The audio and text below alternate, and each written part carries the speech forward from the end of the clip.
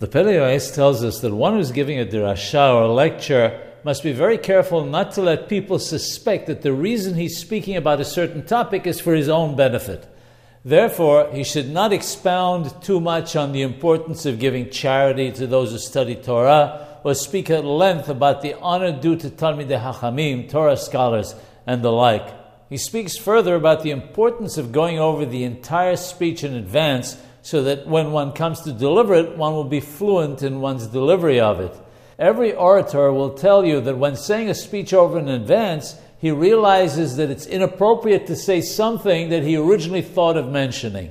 The Pele Yoetz comments on this and says that when going over a speech beforehand, one realizes that there are portions that are either inappropriate to say or that don't make that much sense, and one will be able to omit them when delivering the speech in public. If he didn't prepare it appropriately, he would have to stop his speech to try and figure out what changes need to be made on the spot, and this would be viewed negatively by the audience.